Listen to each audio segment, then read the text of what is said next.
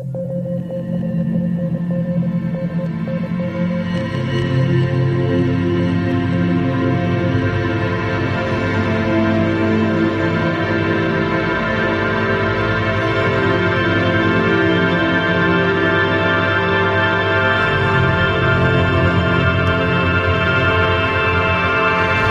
we're rolling. Cool. Yeah, I'm gonna keep this up on this as I maybe bid on this book. Nice. What book is it? That's Man in the High Castle. Oh. I thought the other day I was gonna steal Phil Dick. No, Roth. Philip K. Dick. Oh shoot! It is. Wait, or is it? No, Philip Roth is Plot Against America.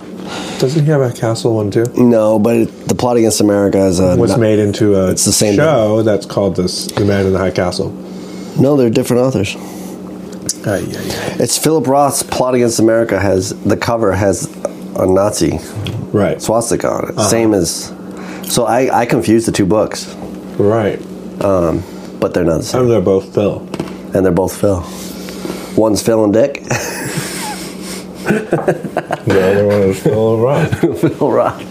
Yeah, so I was watching a copy of that the other day on eBay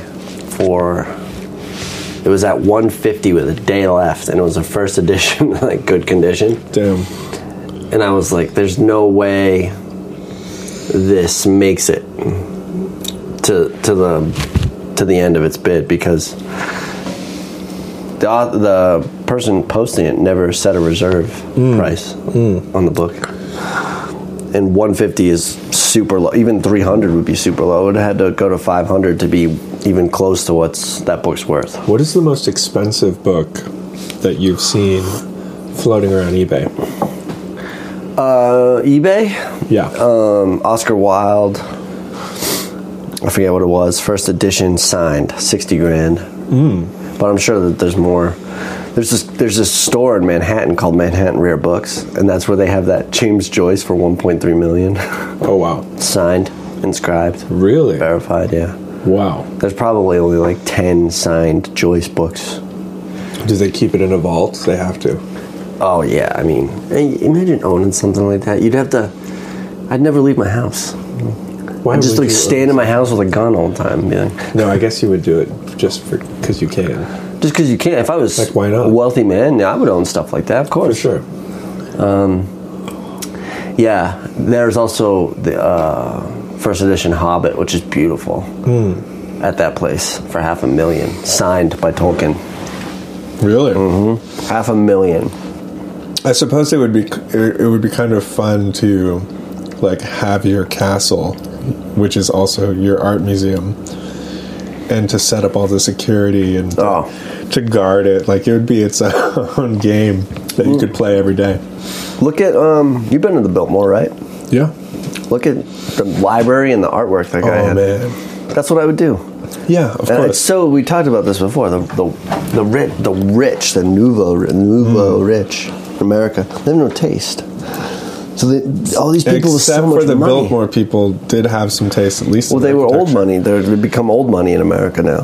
The Vanderbilt families. They were at the time new, but they were still tradition oriented. So the only thing that was not really that great was probably their culinary taste. At least from kitchen's pretty cool. On first pass. The kitchen is amazing. Yeah, no. You have the last one. I insist. I've had a handful. Have you really? Yeah. You can have it. I actually always take the last fry in the basket. That's good. You want to be that guy. Well, because no one else is going to do it. Well, somebody's got to do it. Might as well be me. I prefer not to. So. Yeah. Yeah. No. American Sublime. Here we are. Episode 18. Yeah, we're going to talk today about Bartleby the Scrivener by Herman Melville. Occupying Wall Street. Occupying Wall Street. the OG occupation of Wall Street. When was this book or this story written? I don't know that I have the answer to that. I know that Moby Dick is 1855, I think. between 1852 and 1856, and he was living on his farm called Arrowhead in Pittsfield, Massachusetts. That's interesting. I've spent a lot of time in Pittsfield, Mass. Really? Yeah. My band was from there. Explains a lot. Yeah. I too have love letters to Nathaniel Hawthorne's ghosts. Yeah. I read some of those this morning. A little bit of those this morning. His love letters to Creepy. Nathaniel Hawthorne? He's a little weird, a little awkward. Hawthorne or Melville? Melville. I don't think Hawthorne was into that. No, he wasn't. And he, as far as I know. Melville's like, I wish I had wine and time alone with you to meander barefoot in the meadows. And it's like, listen, man, that's cool and all. That's not felt back. A little strong, you know. Yeah. So. Yeah, quite interesting. He wanted to have like a Queepeg thing. Yes, I think that was. Queepeg was a savage. Yeah. Moby Dick. So who's the savage? Probably Hawthorne. I thought that was a little homoerotic. For sure, of course. Right? It was, yeah. I mean, I don't know. They lay in the bed. There's really no other explanation. There's nothing explicitly said because, for the time it wouldn't have been accepted, but it's there-ish. Oh, it's definitely there. For sure. Yeah. Yeah. Overtly so, I would say. I haven't read Moby Dick in a long time, but yeah. Well, so Bartleby, the Scrivener, it was my idea to read this. True. I thought it was.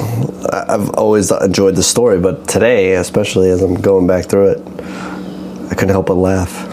It was pretty funny. I thought it was hilarious. It's just funny. Yeah. You've got the narrator just begins. The lawyer. The lawyer begins by saying I've always sought an easy life. I never wanted to go before a judge and have to prove a case. I've just kind of liked to transfer wealth for people. And yeah. I don't want to put too much effort into anything. Right. And so that's the first detail you get of the narrator is like he's not into trying very hard. Mm-hmm. And that sets the tone for sort of how he perceives Bartleby to be. Right. And also how he approaches Bartleby. Right. Or doesn't. Is this your first time reading it? Yeah. Yeah. And I'll probably read it again in a few years. Because I have a book, very old book. I don't know when it was printed. Had to be early, between 1900 and 30. The latest. But it's a collection of Melville's tales. And it's just very old. It's falling apart. Really? Yeah. Nice copy. Well, or the copy. It used to be. Oh. It used to be. It's still intact. I'll sell it to you for a pretty penny. I know how much you like these ancient books. I don't know if I want any old Melville. I don't need it. I'll show it to you. Yeah. But anyhow, so I will read them at some point. The next Melville piece I want to read is actually Billy Budd. No, gosh, it's the Bell Tower. No, it's the South Sea Tales that he did. I forget what it's called. He wrote a lot. He was pretty productive. I have it saved somewhere. I have the actual book next to my bed. I'm forgetting the title, but it's this love story. These two guys go down to the South Pacific. It's not between them, but them and the native ladies. And I immediately thought it was. Yeah. I'm like, this is yours. We're like coming off of Hawthorne, Melville. But anyway, I will read this again, but my initial thoughts are that it's I don't know. It's kind of there's like a tinge or a large sheen of irony over the whole thing. Over Bartleby. Yeah, Scrivener. Yeah, he's a dropout. He's dropped out. He's dropped out. Yeah, and he's also squatting. Mm-hmm. But not initially. No, not initially. No. Initially, doesn't really go over how he comes to hire him. He just kind of hires him, and he says, he says, here are my other employees, Ginger Nut, the 12-year-old, who, runs errands for me. Yeah. Goes to the post office, and then he goes and buys cakes for everybody. Yeah. Ginger Nuts, they call the cakes. So, okay, and then you've got Turkey. And Turkey's one of the other two guys is angry in the morning and pleasant in the afternoon. Right. And the other one's pleasant in the afternoon, or pleasant in the morning and angry in the afternoon. Yeah. I can't remember the third. So they stagger the work. They stagger it. So, but he's sort of so in that's letting you know that he's observed behaviors, and that he's sort of allocated how behaviors work, right down to managing how the ink is dispersed and how or how you send people out, or watching people melt down in the afternoon versus melt down in the morning, and he just doesn't really see those other workers as fully people, and they're not. Yeah. A big part of that, though, I think, is because the way that they view him. He doesn't actually respect them because they always say, with submission, sir. Yeah. It's like kind of pathetic, because when he asks them, what should I do with Bartleby? Because he's always asking them for some reason. They say, with submission, sir. Like, I say in reverence to you because I'm below you. Yes. And then he's just kind of like, these people. But then Bartleby's like, I don't feel like it. Dude. Yeah. And then even less than that, eventually he just stops saying anything, Yeah. It's just as funny because it's this scenario that I think anybody who's worked for anybody else, which is I think everybody, has had that fantasy of just telling their boss they're not going to do something. Yeah, for sure. And sometimes people in a position of authority do need to be opposed, but the story is not uncommon. I was reading this book of New Yorker magazine articles a few years ago, all written by an Irish woman named Maeve Brennan. Cool name. And I think she wrote a lot in the 50s and 60s, I think it was. And she had a beautiful mind. She was so observant. She was almost like a street photographer in the way that she wrote about the New York streets and her these little vignettes all over the city. Is she Irish American or Irish? Irish, but she came to America, and when she was a kid, and she wrote beautifully. She was like basically a society girl in the part of the literati of the time. But she had a number of divorces and... many such cases. Yeah. And eventually she, lost everything.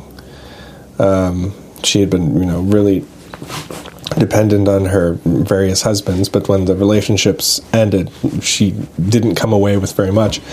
And she ended up living in the offices of the New Yorker. And they would let her, shower in the bathroom and, sleep under the desks. And she was kind of homeless there for a while. But then she went crazy. And I think she spent the remainder of her days, or at least a portion of them, in and out of mental institutions. You think it was the office itself that drove her to madness? I don't think so. I think it was probably...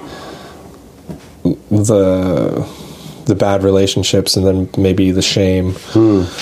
Although I do think an office can drive you to madness. Sure. That mundane block space, very little windows, walls are all white. It's like a dentist's office in there.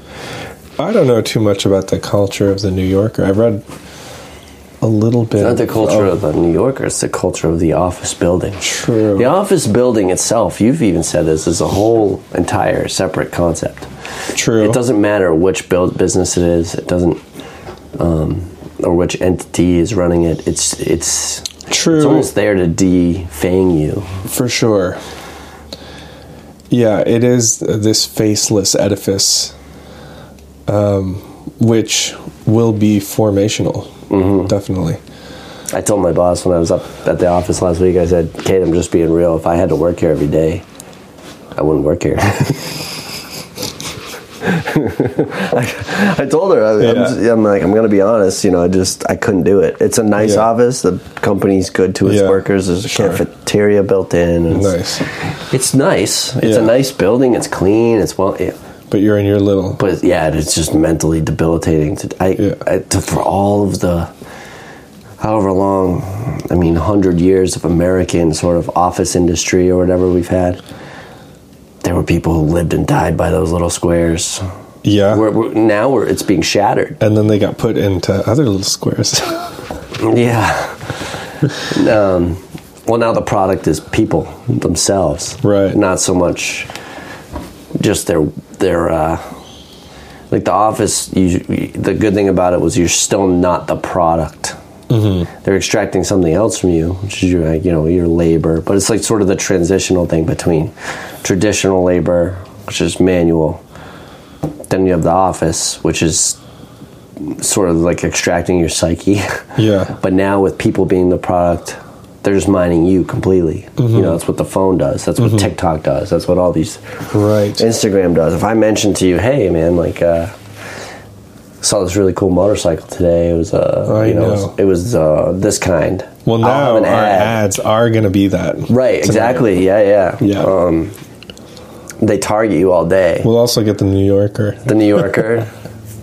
Yeah. So anyway, Bartleby in this story is really he's part of that transition. I think is that he's no longer laboring, and it's entirely the psyche that's at work there. Mm-hmm. So it's sort of between so you go manual labor to office labor to extraction of basically the mind and your personal life, which is what we're now in. But between that is sort of this Bartleby kind of thing where it's his personal life is now entwined in the office space, whereas the turkey and the other guy, I can't remember his name, but they're very much still in the middle realm. Yeah. Of instead of work from home, it's live from office. Right. Yeah. It's part of that. Which, it's funny because the work from home thing, you can't actually get away. You can't actually entertain the idea of what Bartleby does in this as a work from home worker. You can try and pull it off, but they can watch you. Oh yeah, do they really? Yeah, they do. They watch your computer. No, I'm just saying, do they have the camera on? No, I don't think so. You should try. You should put You can block it. Block it and see what they say. No, you can. There's a little shutter. Oh, there's a shutter. Yeah, there's a shutter. Probably like scratch my face once in a while. I'm twitchy as hell. Yeah, but yeah. So, well, they can see if your computer has any action going on. Yeah. Right. Yeah, green check. Yeah. It is what it is. For sure. Which, it's funny because companies have found that their work from home situations have made their companies more money. So that's funny to see all of these people, unqualified CEOs or whatever. Yeah. Well, some of them are, whatever. But they're like, we're going to get people back in the office just to show them. It's like, show them what? Your company's going to be less productive. I thought the whole point was productivity and money to you people. Right. Now you just want to flex on your workforce. Doesn't make any sense. That's odd. Whereas my company said, it's going really well for us. We're just going to keep doing this. Yeah. Duh. Yeah, why not? Why not? We're not losing any productivity this way. We've actually gained it. So interesting. Stay home. Yeah. Well, you don't need to commute. Commute is a lot. Or it can be a lot. Well, it can be a lot. It's a lot on everything. Yeah. It's a lot on your vehicle. Mm-hmm. It's a lot on the roads. Mm-hmm. It's traffic. It's stress before and after work. Yep. Which you're a big proponent of, public transit systems.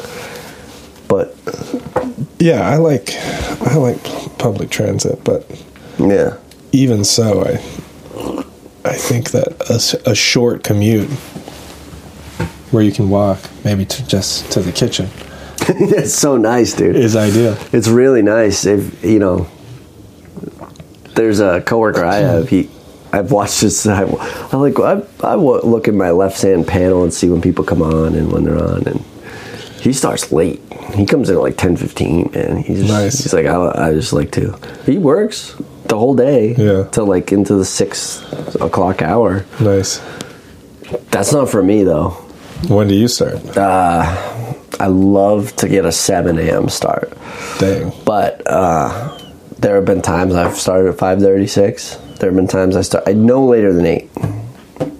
I like to do the first one on. Interesting. So I can get the hell out of there eventually. That's good. Just bounce at 4 and go on a ride or something. But anyway. Nice. Go off to Bagatelle. Sometimes, yeah. Bagatelle Books. Shout out. Yeah. Went there today. But, yeah, so Bartleby, let's just start at the beginning, right? Yeah, go ahead. I don't know if I mentioned this already, but the narrator, he comes in, he's sort of, and we talked about this before the cast, but he comes in, he's saying, look, I'm not a guy who likes to try very hard in life. Not really an emotional guy. I don't want too many hurdles. I like the easy life. There's some philosophy at work there saying the easiest road is the road I want to take. I don't know whose philosophy that is, probably some postmodern schmucks, I don't know, whatever. But so he tells you a lot about himself right away. He's like, I like to kind of just like make money without much effort. That puts him in a position of, at some point there's going to be a roadblock for you. Yeah. Because you're not just going to have it easy. Right? Yeah. So I think that's funny. What do you think of our narrator? I like him. You like him? Yeah. Tell me what do you like about him? I like his laziness. It's totally subversive. It's countercultural. You think he's subversive? Of course. The narrator. Yeah. Because you have this whole Protestant work ethic, especially at that time, that defines what it means to be American. And he's kind of like, yeah, I just am not interested in that. I want to just do nothing and be as efficient as possible in making the money that I make.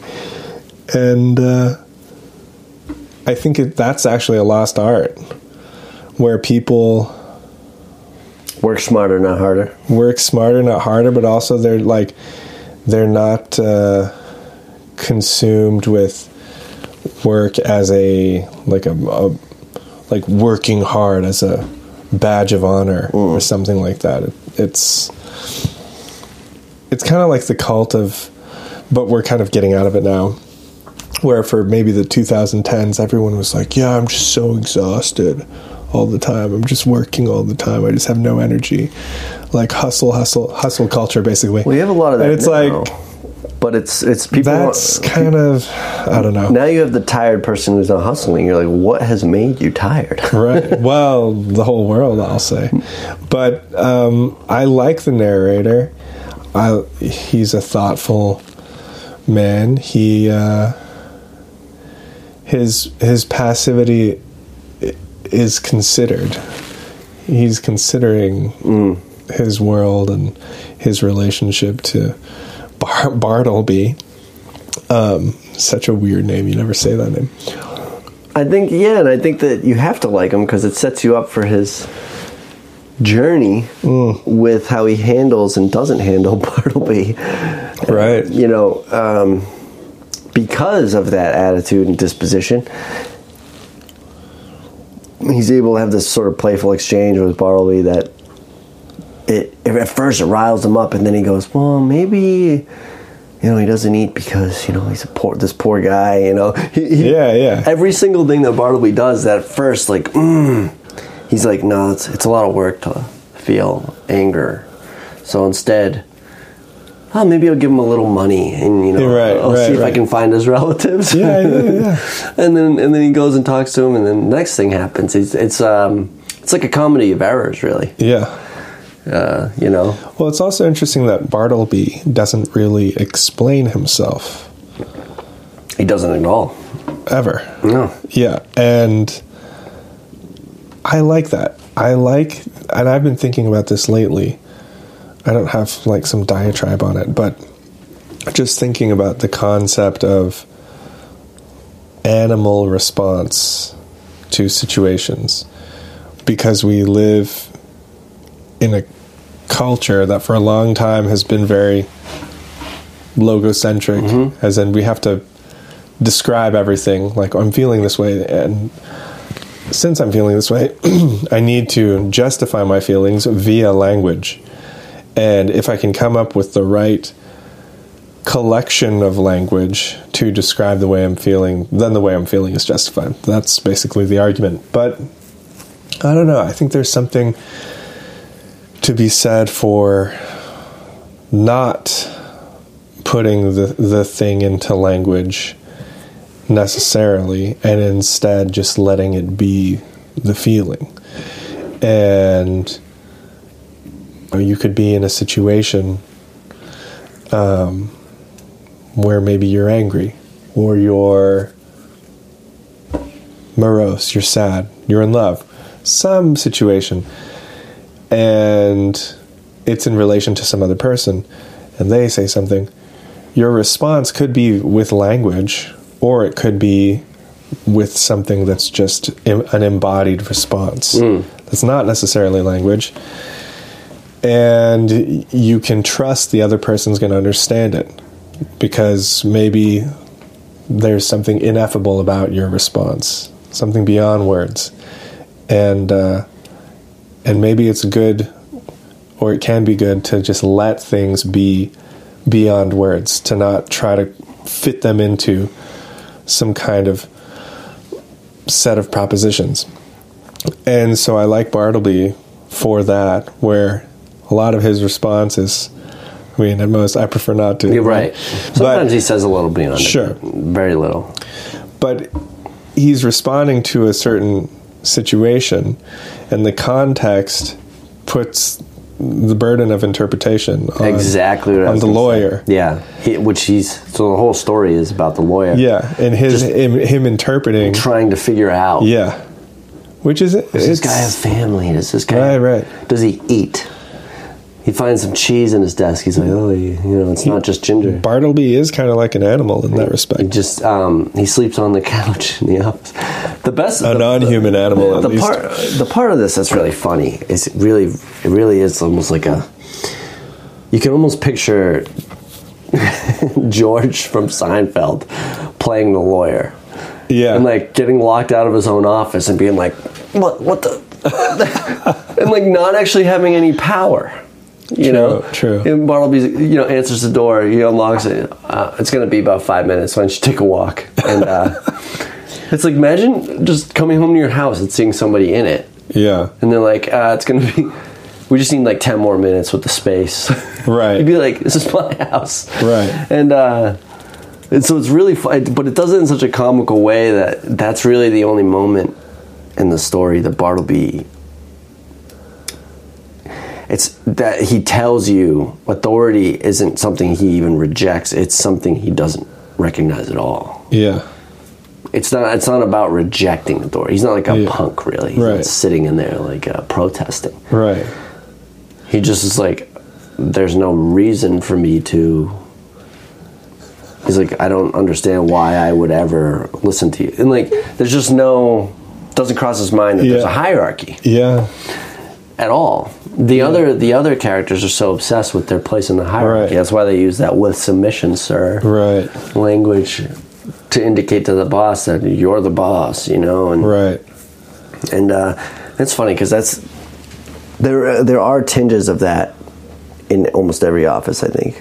Yeah, people see the head of the company come down to their office sometimes, and it's so good to see you. There's and then Bartleby would be that guy in the corner who's just like, I didn't even notice this guy walked in. You know what I mean? And I just think that's funny. Because it's... The question, I guess, is it rejection, or is it just I don't feel any like obligation. There's a difference between the two. As we talked about it as Occupy Wall Street. Right. Occupy Wall Street was a protest. Occupy Wall Street was physically. I remember at the beginning of that, people setting up tents in the park, tents and living in the tents. Oh yeah. They did months of it. I know. Left-wing protests were very committed at one point to. Yeah. And it was a legitimate cause, in my opinion. Wall Street. This was right after sort of a lot of the things with the crash and the housing market crash, and then they just got bailed out. Right. It's like, that was pretty cool in a lot of ways. You know. I remember seeing them in Boston, and they were near the South Station. Yeah. And I went and I played a song. Did you? At the protest. Yeah. They were all living in tents out there. Yeah. Dude, it was about months. a month and a half. Yeah. Well, in New York, or maybe they held out in New York. Really? And this was back when the cops came at like 3 in the morning. Out. Yeah, dude. Yeah. I mean, now they don't. Multiple times, actually. I remember. It was pretty impressive. I thought it was impressive, too. I was like... It's a long camping session. I don't know. I was just very interested in the media tent. Mm-hmm. They were running... They had their whole operation, and... It was organized. It was but there were hierarchies forming, and... Really? Yeah, there were, it was... Yeah, of course, but... Kai likes to talk about Occupy like it was, back when left-wing protests were unifying, and I'm like, yeah-ish. But I saw the seeds of this, the people clapping with their fingers, and letting people talk only if they checked a certain box. Oh, yeah. And there were seeds of that. It wasn't like today, but there were seeds of this hierarchical bullshit, which works against the... egalitarianism of it all, right? But I saw seeds of that because I reported on it in college, and I went down there and I talked to people, and I went and reported there, and I also reported. I went to some like libertarian right-wing protests too, like a week later, and Gary Johnson was there and spoke, and I talked to him for a bit. Nice. And so I went to both of them, and the thing that I walked away with was that. Ultimately, I met people at both, and it was fine. But the Occupy Wall Street, there was an air of hostility. Just a little one. I wasn't like threatened or anything, but they weren't friendly. I was a reporter. Right. That was back when the left hated the press. Right. I was like a college writer. I'm like, hey guys, like I'm writing for the paper. They're like, yeah, what do you want, dude? Like, they're like, you are fake news. Yeah, you're fake news. And I remember the people at the libertarian protest. Most of them were elderly or older, and they had like cheesy rock music playing, some live band, and I was like, this is so goofy, but they were friendly. Yeah, I remember them just being friendly, and Gary Johnson was a really nice guy, and but yeah, I mean, as far as this, to bring it back to Bartleby, it's I don't think this is an act of Occupy, as I remember Occupy to be. No, he's not ideologically motivated. It doesn't seem. He's just kind of like, he really has just dropped out. He's lost the will to, I don't know, function in the machine. Even that's hard to say, though, that he's lost. It just doesn't feel like this guy has anything going on emotionally. Well, he had some kind of inertia, some kind of momentum at some point that kept him going, and then he just lost it. It ran out, and now he's like, well, I just don't even care. I'm just living at this office. And one of the funniest parts, though, of the whole story is when the lawyer runs out of options. He just leaves the office. And he's like, well, I guess maybe if we can't get him out of the office, we'll just move the office. And then they come to him afterwards and they say, hey, there's this guy you left behind. Yeah. And he's like, not my problem. But then he feels responsible for him. Yes. For some reason, he's attached to Bartleby. I think it's because he, too, wishes to drop out. There's something interesting about the boss wanting to drop out. I think that's really dropping out of the race. Right. Because the boss is the one managing the race. Yeah. He's making sure everybody else is on the wheel. Right. When the boss wants out, that's fascinating. It is. It is. It's like Jack Dorsey when he was running Twitter and he turned into Rasputin. Yeah, now he's like a Buddhist, right? And had to go He does look like Rasputin. to India and do all these, like, he was doing 10-day meditation retreats like twice a year. You can tell. When people talk to him, you can tell he's... But after the Twitter files, you can imagine why someone would need to check out. It's like, I can't deal with this. Dorsey is perfect example of that dropping out, because he built a monster. Yeah. That is now well beyond him. Oh, yeah. And Musk, somebody who's like trying to tame the beast, but he didn't even build it, though. He unleashed it. And it was there, waiting. Yeah, that's right. It's not really... It's a case of discovery versus invention. Yes. It's like, yeah, the idea of Twitter was there. It just needed a name and an entrepreneur. Yeah, because everyone was thinking things, you know, and you give them an outlet, and now it's a mess. The kind of language that Twitter, well, really that any message board on the internet has made possible is just crazy. We live in an age of, it's like beyond neologism. It's, I don't know. It's another way of talking entirely and thinking. Yeah, Twitter to say the least. Yeah. It's, man, it's a mess of a place. I love it, though. You do? I love Twitter. I think it's too much. I don't enjoy conflict. I think it's absolutely hilarious. I think it's a place of conflict. Yeah, but it's a beautiful conflict. You think it's beautiful? Oh, yeah. It's like warfare. Warfare is gorgeous. See, I want like real conflict. I want Tedrick and... Did you see that video the other day? Like it can be beautiful when it's like machine... But here's the thing. So much hostility, though. Like, the machine warfare is not beautiful. It's brutal. But the mano-a-mano debate warfare that goes on Twitter... There's debate going on? Yeah. But it's very much like Beowulf debate, where it's braggadocio versus braggadocio. And people are, subtweeting, quote tweeting, all these different things, just zinging one another. It's hilarious. It's fascinating, it really is. Yeah, no, I love it. I know you do. I know Kai does. I know the boys love it. I don't think Maxwell's on there. Maxwell's on there. Is he on Twitter? Yeah. Just being too smart for everybody on there. I don't think he tweets. I think he just learns. Yeah. Dude just goes on there and just tells the world out. There are certain people who just float around Twitter like submarines. I think that's me. If I go, I have the Sentimental Press account. I go on there. Yeah. I just don't like. They don't broadcast signal. They just go and float around the dark. There's something about. I just do not enjoy conflict of that kind. I don't like it when somebody's a smartass to me on the internet. I get really pissed really fast, and I have to remind myself that it's not really real. I've had people say things like, "Why don't you try reading a book, pal?" I'm like, "Oh, dude, I'll kill you. I'll murder you." Just tell me your address. I don't know. That one really gets to me. Why don't you try reading a book, buddy? You're like, I am loading my AK right now.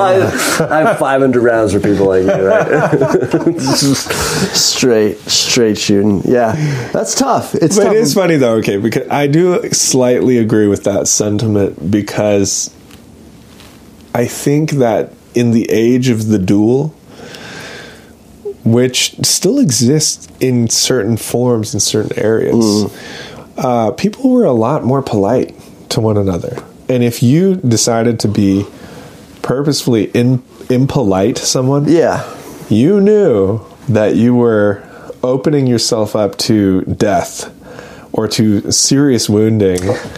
Because there could be a duel. It went from the duel society to the armed societies, a polite society, to the now everybody's online. Right. And now you can... The cancel society. We're well past anything being done with guns, because, Americans have been talking about using their rifles. But it's still honor society, actually, because now it's all your reputation. That's true, which is almost worse. Yeah. That actually ties into that. Remember, at the beginning of this, we talked no longer legal. We talked about the labor transitions. Yeah. Manual to office to extraction of you. Yeah. The extraction of you cost now is your reputation. It's now reputation on the line. It's not, and that reputation can get you, can get you bank. Well, OnlyFans is selling of reputation. Yeah. I mean, everything is reputation, but that's really on the nose. OnlyFans is selling of, in my view, is the selling of the last semblance of any private life. Of course. Which was talked about last time. Yeah. Which is, and it's funny that people can make so much money on it because they have lost. For now, but because AI, guys are going to use AI to make OnlyFans accounts, and they're going to outsell probably the real people. Probably true, but and I think that the thing that's which again just becomes curation.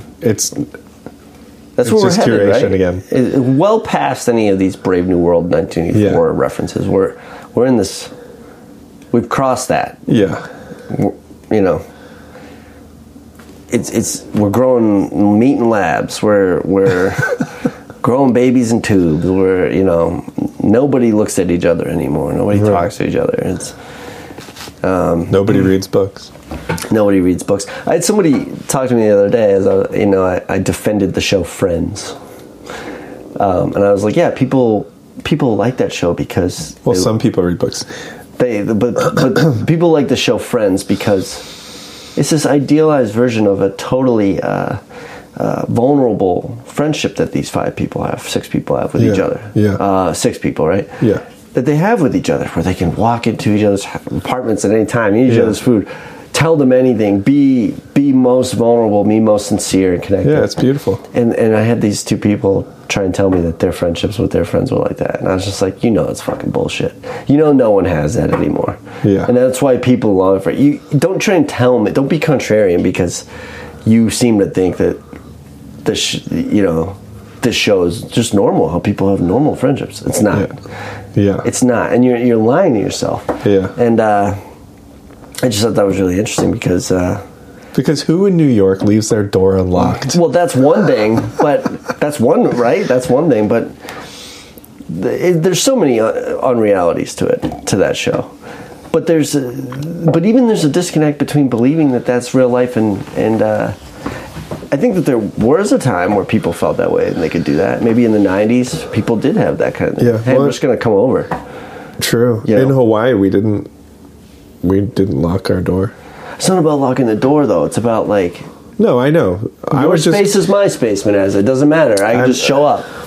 When I was living in dorms in Boston in college, people did that. People would just leave their door open, right, until they went to bed, and then you close the door. But otherwise, you could leave your door open all day, which was cool. That was actually a little golden age of experience, at least for me, like that bedroom neighborhood idea. But I remember being a kid in Hawaii, and it just didn't exist to message people before you were going to go over to their house or something. You might call them on the phone, maybe, but usually you just got on your bike or walked. Yeah, as a kid, just walked over and knocked on the door. Is Kenny at home? Can Kenny come out to play? But I even think that's gone. Yeah, no, that's for sure gone. For kids. Nobody does that. Who does that? For kids. Yeah. But for adults, it's totally gone. Yeah. Now it's rude, And it kind of is. Except for me. But I drove over to your house that one time. Did you? Unannounced. With you. Was I here? Yeah. Cool. Based. I'll do it more often. Yeah, I mean... it's just you gotta try it. People they gotta bring it back. Just don't announce. Don't call people on the phone. Risk being a little bit of a quote unquote weirdo to surprise people. Like what the phone has done is it's gotten rid of surprise in visiting your friends.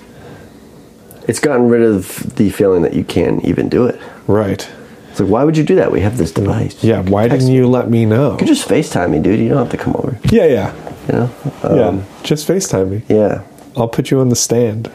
And there are benefits to tech, but all of these things are unleashed, and I think I don't know. I think our story here is can only exist really in the way that it does in that pre-technological revolution. Yeah, it's interesting though that the story did exist at that time, being that Melville wrote it, because it's so like, I don't know, modern in a way. It's just so funny. Like the sensibility of the story is very silly almost. Or not even almost. It actually is this kind of humor that I just wouldn't expect to exist in that era. Right. It's almost before its time, in a way. Because also, if you read letters from people like Civil War era or anything like journalism, newspaper articles, it does not have that sensibility. It's so serious. Really? But what about people like Ben Franklin, who are funny? It's Ben Franklin's humor in here. True. You know, these guys are like.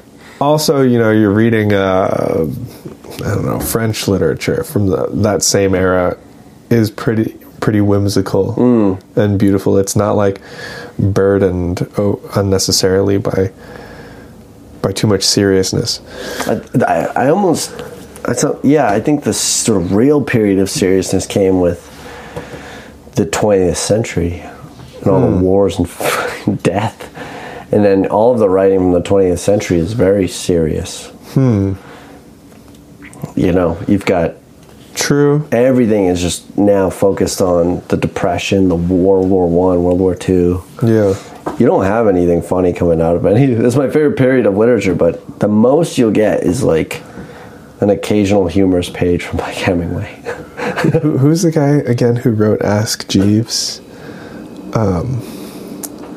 I cannot believe his name is eluding me.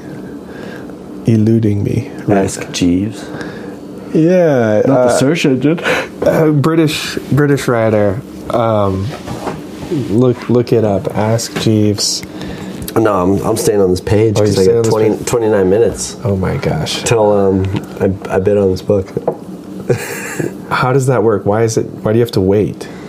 I'm just watching it, see what people do. It's at $15, but I don't want to spend a ton of money on it. Wait, Jeeves. Yeah. Something Jeeves. Well, there was a search engine kind of thing in like 1999 called Ask Jeeves. Yeah, I remember it. But P.G. Wodehouse. Okay. You know him? Mm-mm. British humorist. I have a book of his letters. He actually wrote so many books. I should just buy the modern... I think there's a modern library collection of his stories that is pretty good. But yeah, that was an era of humor. Okay, he was born in 1881. British humorist. And when did he die? I don't know. Life and career. What's 1941. Who plays the Pink Panther? What's his name? Steve. Sorry, 1929. Pink Panther. Wait, nope, that's not right. Do you know what I'm talking about? Pink Panther? Yeah. It's his dad and then his wife. Nobody knows when he died.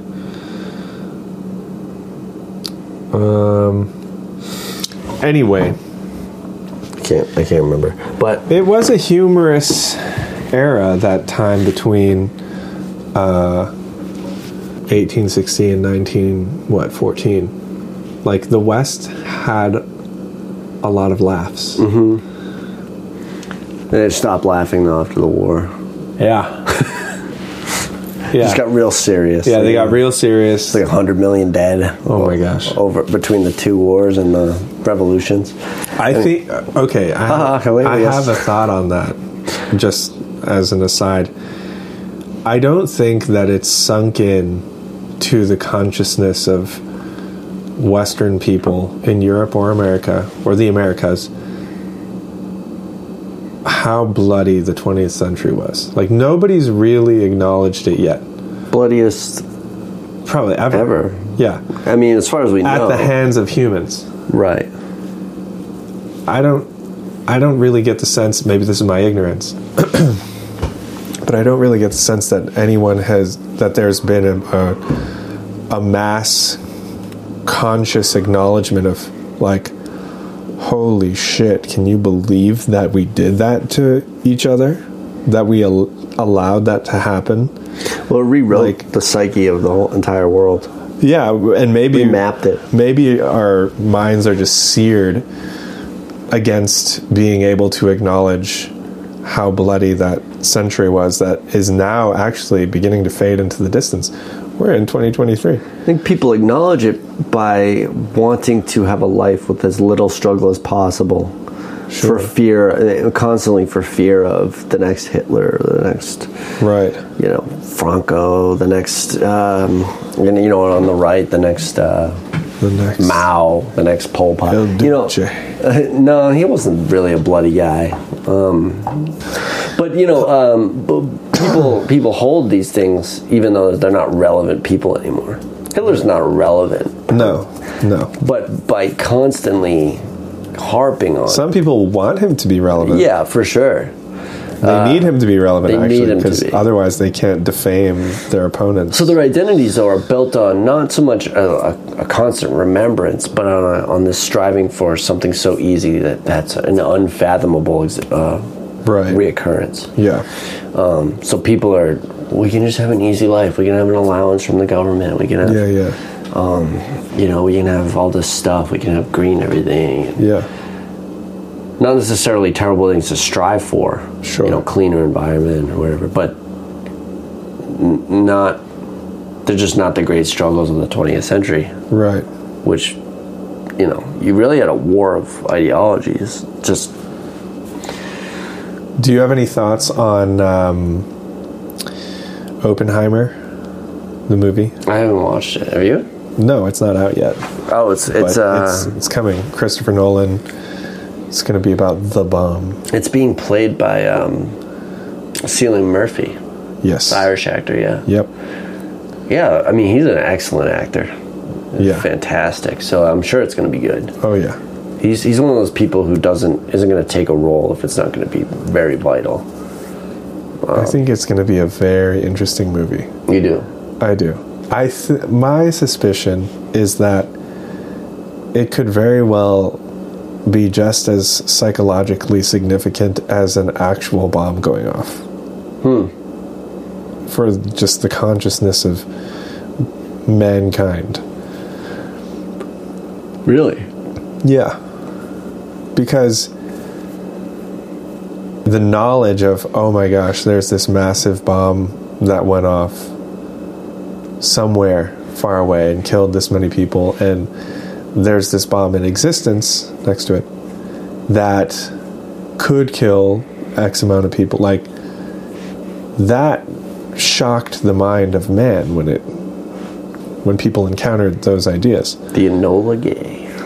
But seeing it on film in this, like, I don't know if you've ever watched videos of atom bombs going off, but it's like, it's pretty scary. It's an eraser. It just erases everything. Yeah. Even on, like, your phone, you see it, it's like, whoa.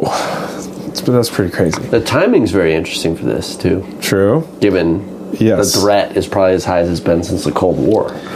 So I think seeing that shot beautifully in a cinema is going to be really, like, do you remember when The Passion of Christ by our friend Mel came out in early 2000? By our friend Mel. I say our friend Mel in jest. Quite a movie. Christopher Hitchens loved it. But Pete, did he really? No. He hated that movie. What a sucker. But it would, like, people came away from seeing that film very moved. It's a powerful movie. And when you watch it, you're like, whoa. It's heavy. It really affects you. I think that this movie will probably be similar. You do? In its effect on people.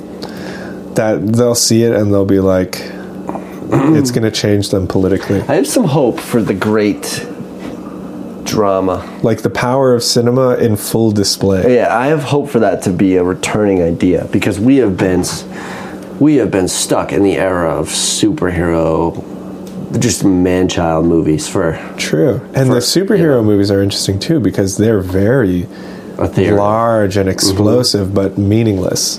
This is going to be large and explosive, and I want them to mean something. Very moving. And also very meaningful. I was a Marvel, and I don't think the DC world is as meaningless as really the Marvel just churning out and making a ton of money off of these people, Captain America movie, and they're good. They're fun movies, I watched John Wick the other night. I'm like, nice. Which one? The third. Nice. And I'm waiting for the fourth. Believe me. He starts moving a little slower. The third one. He does. Yeah, he's like 58 years old. Yeah. Is he really? Yeah. Oh yeah. Dang. But I'm like, when it was over, I said to Juliana, I was like, that's just a fun movie to watch and never discuss, because you're not going to discuss anything. Yeah. But you just watch it. They use gold to pay for things. Right, yeah. I like that. It's underground hotel. Yeah. Do those exist? They have to exist, I'm sure. It does show you, but realistically, though, those movies they're like Die Hard. They don't really have any value beyond when you leave the theater. Yeah, it's just candy. It's nice. Candy. It is, and don't get me wrong, the superhero movies... I don't like those ones, but I like the John Wick candy. But that's a good movie. It's still candy, but the candy should. It's a martial arts movie. That's what it is. What, John Wick? Yeah, it is. But the candy shouldn't be the base of your food pyramid, and that's what's happened to our culture. Is the candy, literally too, but the candy is. They literally inverted the pyramid, even in our literature. But I did think, and to bring it back to Melville. I know you haven't seen this yet, but given what you're talking about with Oppenheimer, The Whale. The Whale, which I watched recently, was excellent, and it was really like a play. It took place in one room, the whole movie. Really? It really did. It took place pretty much. If not one room, it was the hallway down to the next room, which was never fully closed off from the main room, the living room of the apartment that this takes place in. Interesting. So it really, you watch this and the characters come in and out as if you're watching a play. Oh, wow. And I found that I noticed that right away. I said, within 20 minutes of the movie, I said, we're not leaving here. Interesting. It doesn't go to this other house or this other street. It's just in the thing. Wow. I thought, wow, that's really an interesting way to hit a movie in 2023, because that requires an audience, and to keep it interesting, and it was really that drama, that it was a full drama, full experience. And with Oppenheimer, it's like, man, maybe there's this coming back. People want hey, Tar was really good. What was it? I saw that recently. Tar with Kate Blanchett. I recommend it. It's good. You go to the movies? No, not really. I pull them up on Amazon Prime. There's a theater right up the street in town, I know, but sometimes they have good stuff. Sometimes it's just too much to move around, Juliana loves to go just by herself at night. Really? Yeah, she'll just sit in there and she loves the movies. Love it. It's her favorite thing. That's legit. Yeah. Really? You do that? She's on her headphones on. Yeah, she does. She's like, I'm going to go to the movies tonight. Nice. She hasn't done it in a while, but if I don't want to go, she's like, I'm still going to go. That's legit. I think it's cool. I think there's something to just that. Yeah. When we went and saw The Whale, I think it was a Wednesday night or something. Yeah. We went to Asheville. There was one other person in the whole theater. Nice. In the whole thing. Nice. I was like, man, this is weird. Do people not do this anymore? One person, it's like 4 seats to my left. The whole theater was ours. Wow. I thought, wow. I remember this was part of the American cultural experience. To go to the movies. I know it's a weird I used to go to the movies all the time as a kid. As a kid, I don't know if young people do that anymore. Even in high school, I went to the movies a lot. Because you have to put this away when you go to the movie. Right. And I don't know if people can do it. Right. You're like, I got to check Twitter. This is slowing down. But, yeah, I'll see Oppenheimer, though, because I think it could be... I'm almost scared to see it, because I think it's going to be so moving. You do? Yeah. No, why? Because it's one thing to hear about nuclear bombs. It's another thing to see them really presented to you. Like, as an idea that you should really take seriously. And Christopher Nolan, bends the earth. Right. In some of his movies. And he reverses time, travels through time. He's really good at showing you the essence, or getting you, like, making you approach the essence of a thing, or pointing to the essence of a thing. Right. And I think that it'll probably be, people could end up in therapy because they go to this movie. It's so moving.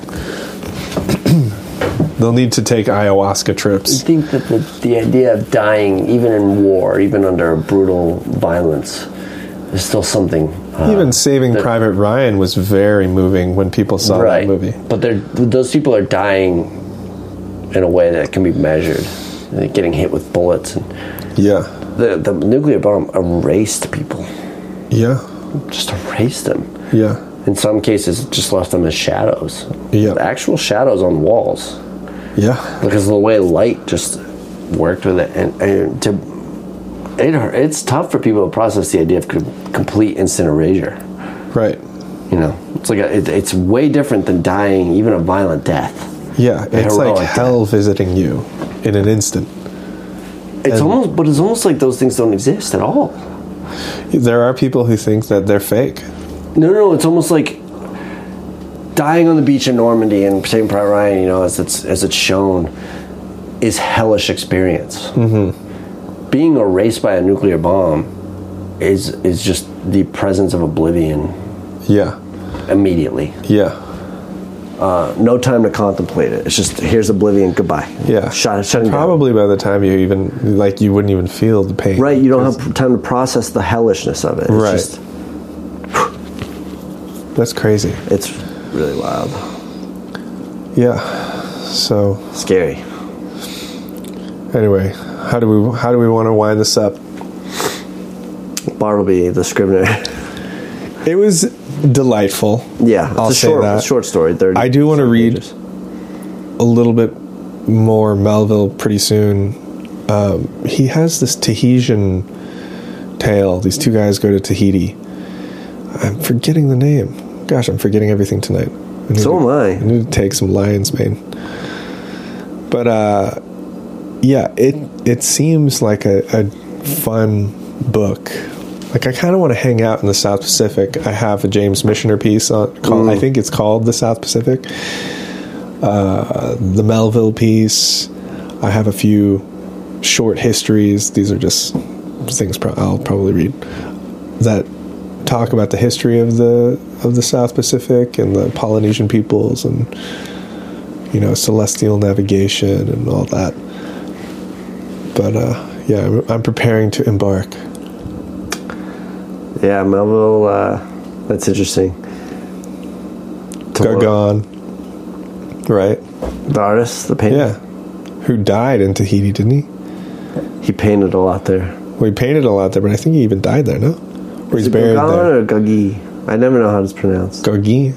You're probably right. You just did the thing when someone knows how it's supposed to be pronounced. No, I have no idea. I'm not sure.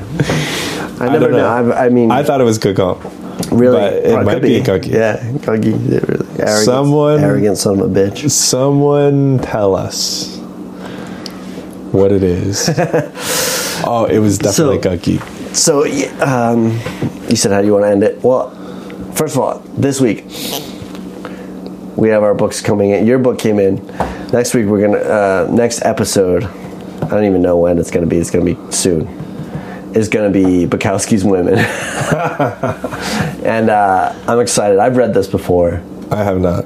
I think this is going to make for an interesting discussion. It's funny, though, that you recommended it, because I'm in a small... That's a strong word. Reading. Oh, that you recommended it? I have suggested that we should do this. I don't know if I'm like, you should read this. No, yeah. Okay, to be fair, you didn't recommend it, but we were thinking of timely topics, and we thought, a Bukowski piece would be good. I'm in a very casual reading group with 2 other people on Instagram. Really? And they're going to read it too? No. My friend recommended Hot Water Music. I had that collection of stories. Yeah. Short stories. Yeah. I read them years ago. Yeah. And then there's The Gambler and the Double. I remember this Dostoevsky. This story, I'm not going to go into Bukowski lane now. In that, called Turkey Neck Morning. That's a funny name. It's about, I can only imagine. Dick, yeah. I mean, about waking up with a heart on, right? And look, we're going to be talking Bukowski. It's going to get rough. Yeah. But we'll save it. But I just remember that story. We'll put the little R on the episode or whatever it is. Oh, it's just... you're either going to... I won't... it's an E. You've never read Bukowski's prose. No, I've only read his poems. Oh, his poems are way different. His prose is sick. Like... dirty. But it's... I just wonder... You're either going to be like, this was a waste of my time, or you're going to be like, this was awesome. I really think you're going to approach it either way. I don't think you're going to be like, because he was a dirty old man, you know? Well, it is the human experience, and that isn't to say that I want to read all of everyone's nonsense. Like, I got recommended this book last year by this author named New Juice Kai. Even saying Kai's name after that is weird. But Kai, I think, will know who this guy is. Oh, really? And his writing is vile. Really? I read probably 40 pages, and I was like, I just can't even do this, because I know that I'm going to die. So I took the book out in the backyard, and I burned it. Did you really? Yeah. He had a ceremonial... I was just like, this is just such rubbish. I can't even... Contemporary writer? Yeah. Yeah, it's tough, man.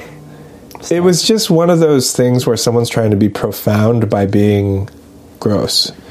And I don't believe in that. No, and that's the thing. I think that's why you might really like Bukowski, because it is kind of gross. Sure. He's not reaching for profoundness. But the thing about Bukowski is that, and I saw this in his poetry, is that he's done his homework. So he's kind of earned the right to be subversive, where there are people to break the rules, essentially, the quote-unquote rules, which is different from people who go into art without paying their dues by doing their homework, and they just start breaking rules right away, but they don't even know what the rules are. Now, doing the homework, though, isn't necessarily they read the right books. It's also just a lived experience. Sure. Actually, that's like a Descartes, sort of belief. He read, like, Thomas Aquinas. Yeah. According to, what's his name? Bertrand Russell. He read like Aquinas in the Bible and was like, I don't need to read any more books, and based his philosophy on on living. Yes. I think there's a lot. I don't believe it's the cliche of you can't sit down to write without having lived and without having digested good material. Yeah. If you at least read the Gospels, you have read the foundation. For sure. But for sure. Yeah, it's going to be interesting. I'm looking forward to it. I'm always, whenever we are picking books to do or anything, I'm always thinking about episode titles. And, that's my own little vanity. But I want it to be good. I want it to be interesting. I want the collection to be tasty. I think it will be, because... Are you bidding on this book or what? Yeah, I have 5 minutes. I just will end it on this. I don't think he was ever reaching to be profound. If you read any of his books, it's really not. He's not trying to teach you a lesson. He's just telling you something. Yeah. And when you reach for the profoundness in a story like Women, we'll get to it. We'll get to it. So next week, or next episode, whenever that is, it will be this coming week, actually, but that's what we're going to do. All right. Signing off. American Sublime out.